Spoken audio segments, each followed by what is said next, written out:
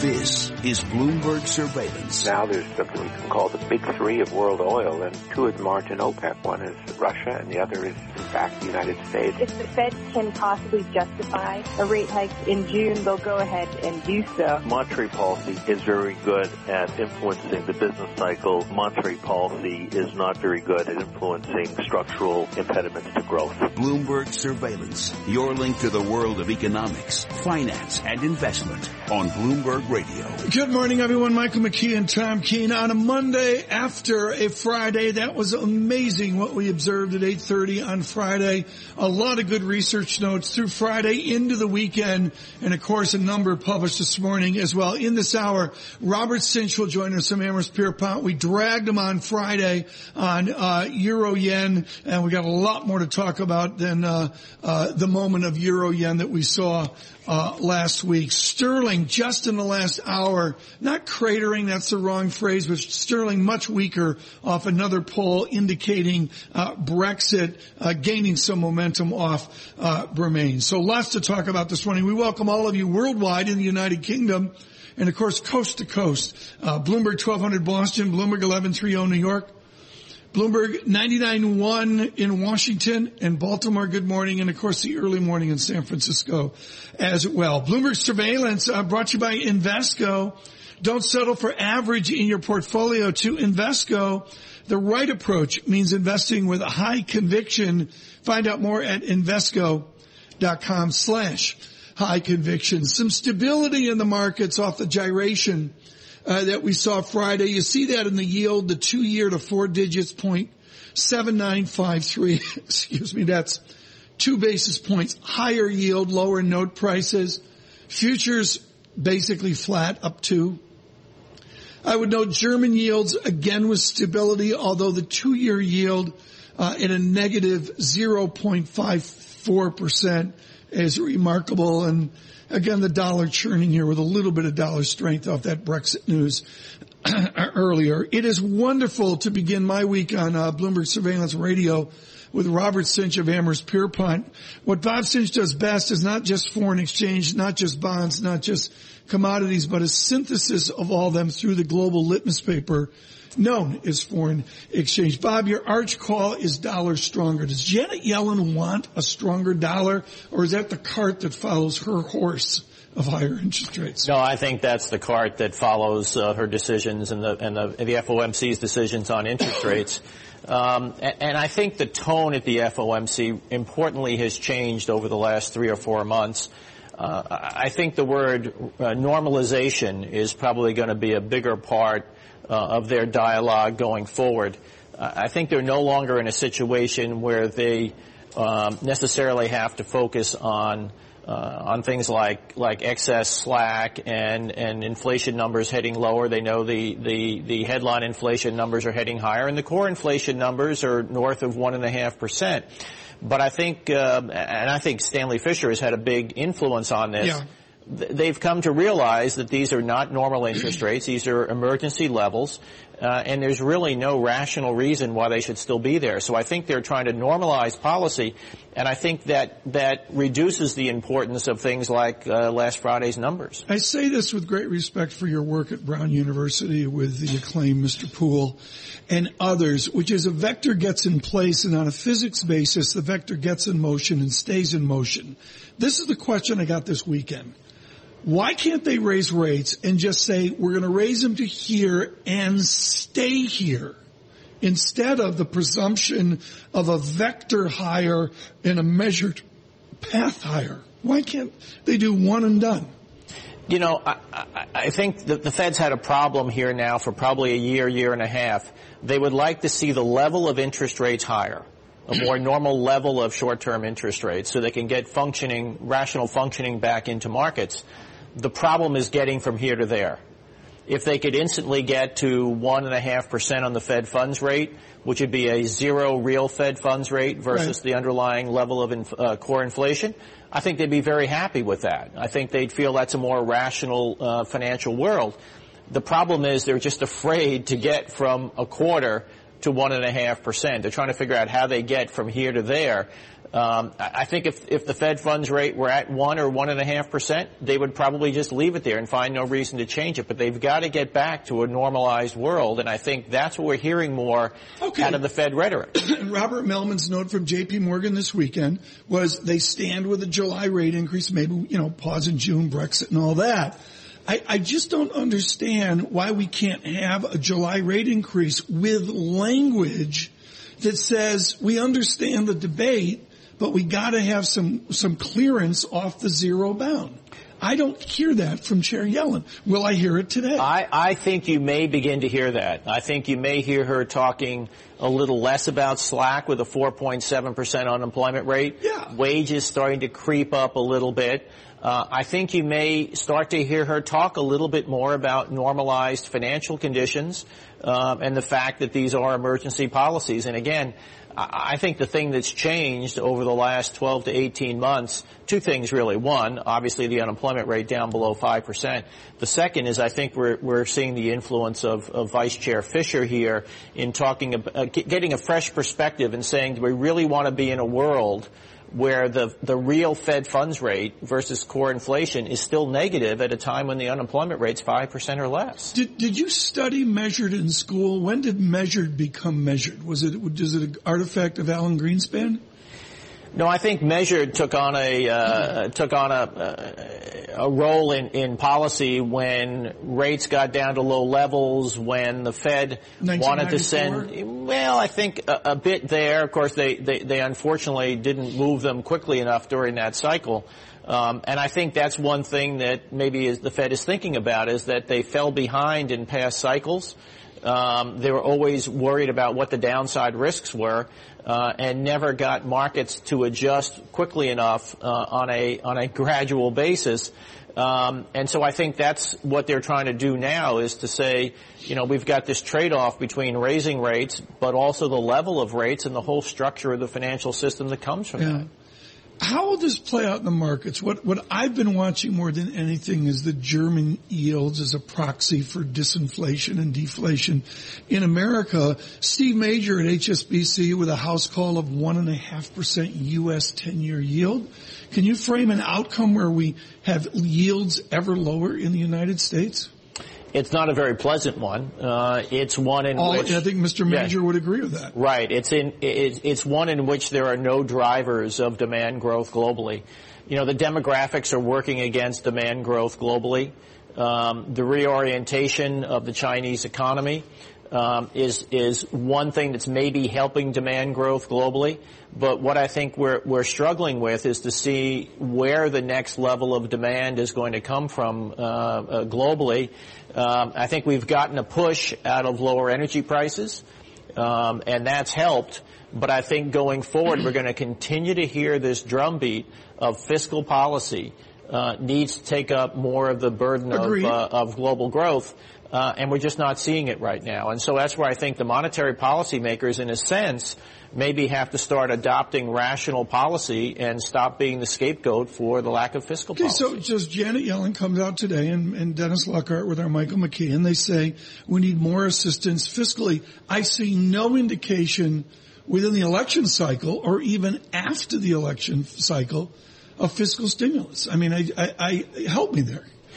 Well, I think after the election cycle, it could be a bit different, because I think there are, I think both major candidates are talking about having to do some things differently than we've done them in the past.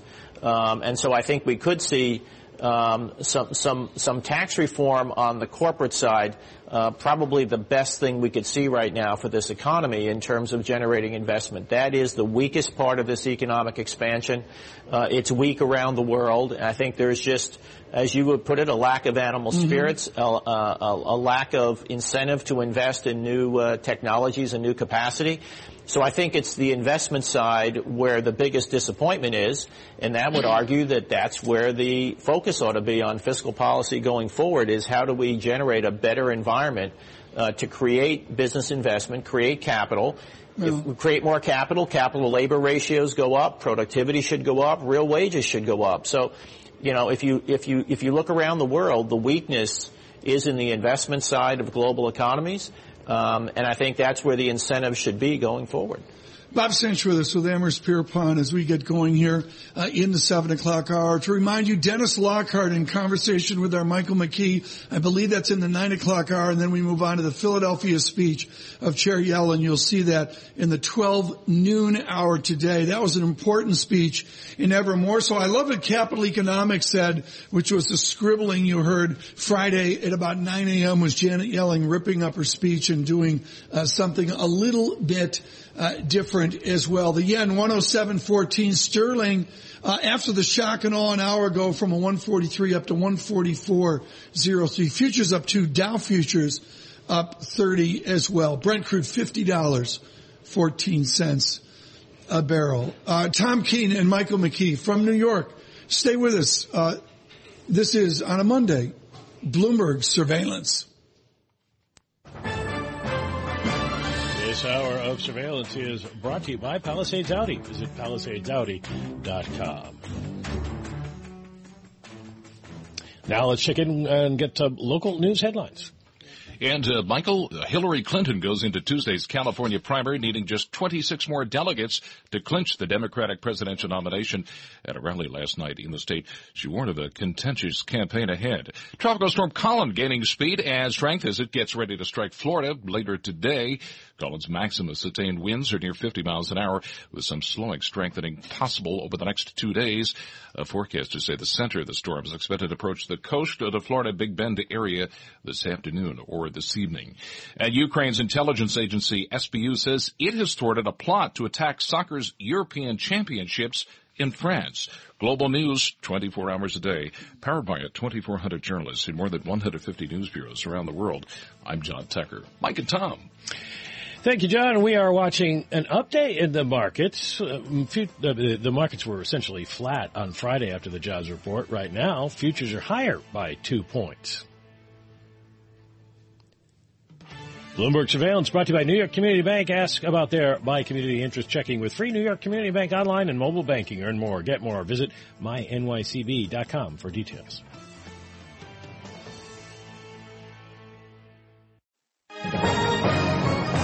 Global business news 24 hours a day at Bloomberg.com, the Radio Plus mobile app, and on your radio. This is a Bloomberg Business Flash.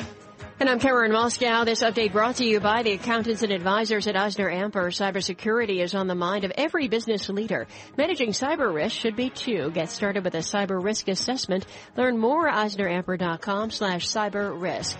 The pound dropping to a 3-week low after polls showed more Britons favored quitting the European Union, reviving concern the June 23rd referendum will throw global markets into turmoil and undermine confidence in the 28-nation trading bloc. The British pound $1.4412. The euro $1.1342. Futures are higher. S&P E-mini futures up 3 points. Dow E-mini futures up 34. NASDAQ E-mini futures up 8. The DAX in Germany's up 0.2%. 10-year Treasury down 6/30 seconds. The yield 1.72%. NYMEX crude oil up 1.2% or 56 cents to 49.18 a barrel. COMEX gold up 0.1% or $1.80 to 1244.70 an ounce. That's a Bloomberg Business Flash. Tom and Mike. Karen, thank you so much. Greatly appreciated. Good morning, everyone. Michael McKee and Tom Keene. Michael, what are you going to ask Dennis Lockhart today? I'll ask him whether he thinks June or July are off the table. Well, that's the question everybody wants to know. Why do they think that we saw such a lousy number in June? That's the immediate. I would ask him, can you ask him about the Atlanta GDP and Atlanta this and Atlanta that? There's all these numbers. Bob Sinche with us with Amherst Pierpont. This is the mic, Bob. I know you've never done this before. The PMI, now there's like 42 PMIs. We're going to have like 7 Atlanta GDP now, wage tracker now. Do we need all this data? Well, I think the public sector, the public sector rather, the feds have had numbers like this, for quite some time. I think they're just starting to publish them now to give some sense of how they're viewing the world, a little bit more structured basis. So instead of it being qualitative discussions, you can now have quantitative discussions.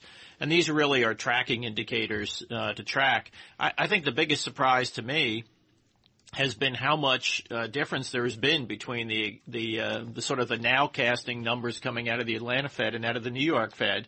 I don't know whether there's an inherent focus from down south being a little more optimistic, but certainly the Atlanta Fed nowcasting numbers, which take into account current data, have been a little more upbeat than the New York Fed's numbers. New York Fed even now inching back above 2% though for the current quarter.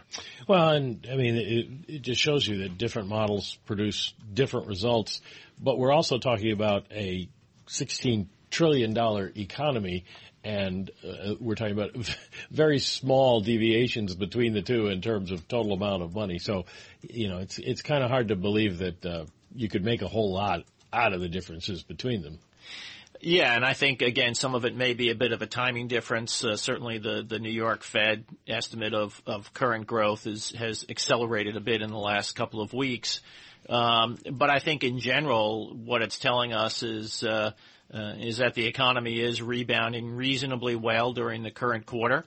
And I think that sets the stage for the Fed to take some action as we go through the remainder of this year. And I think even the Fed rhetoric around this has shifted. I think the Fed being much more oriented to trying to normalize rates now as we go through this year and into 2017. Do you believe that they want to raise rates? I mean, that was the feeling I have had for a while, that they think enough is enough. I think they'd like the level of rates to be higher. I think they're having difficulty in getting from here to there, but I think they'd be very comfortable with a Fed funds rate that was pretty close to the core level of core inflation. We've got core inflation measures that range somewhere in the 1.5% to 2% range.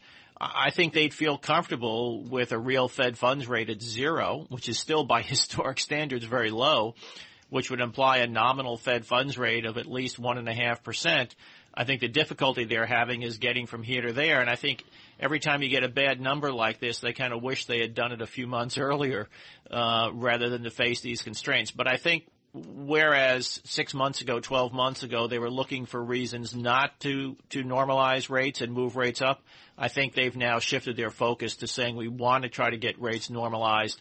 And so the orientation is we're going to hike rates unless something really tells us we shouldn't. Does this set us up for a jump condition? I mean, my problem is with the Shocker Friday and with a lot of my good research notes that really stand by July and the need to raise rates, the outcome, Bob Sinche, has to be instability. You would think, although I think the hallmark of today is actually not very much follow-through. I think the markets are digesting the fact that, we may have had a bit of an overshoot on the weakness of the dollar, and we're seeing the dollar back above 107. We're seeing euro-dollar coming off a little bit today. The pound has its own problems. But I think the markets discounted the timing of June, but I think pretty quickly are coming to grips with a July move. Again, unless something really goes off the rails between now and then. And in a sense, I think that's a bit of a healthy situation where we're not extrapolating the latest little nuance into something much more extended. And I think, again, this shows the sentiment out there that the mentality of the Fed has shifted, that the Fed does want to normalize rates. And as long as there is not something in their way, they will continue to do that. The CPI was up, the PCE was up, and it wasn't as widely noted, but we had the ISM services numbers out after the jobs report on Friday, and they noted that labor was a commodity up in price for the 13th straight month. So you got to wonder if they wait too long, you got an inflation problem?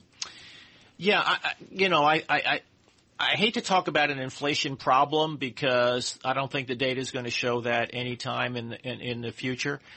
But to say that we don't necessarily have an inflation problem doesn't mean we should have a real Fed funds rate that's this negative. And again, that's where I get to the issue of the Fed's not really hiking, they're normalizing. And I think that's a big difference in their mentality in terms of how they're thinking. The other issue is, we see the employment data and the change in jobs each month. And that's a reflection of the interaction of supply and demand. And we always assume that the movement in jobs data is driven by the demand for labor. I think increasingly the slowing in employment growth is a function of the supply curve, that the fact that in many industries, and again, we talk about macroeconomics, but this is really microeconomics. Labor markets are micro markets. There are many markets there where the demand for labor is strong, the supply is not available. Got to go. Bob Sinche, thank you. Bloomberg Surveillance brought to you by Land Rover. Adventure is yours for the taking. Visit LandRoverTristate.com for special lease and financing offers. Land Rover, above and beyond.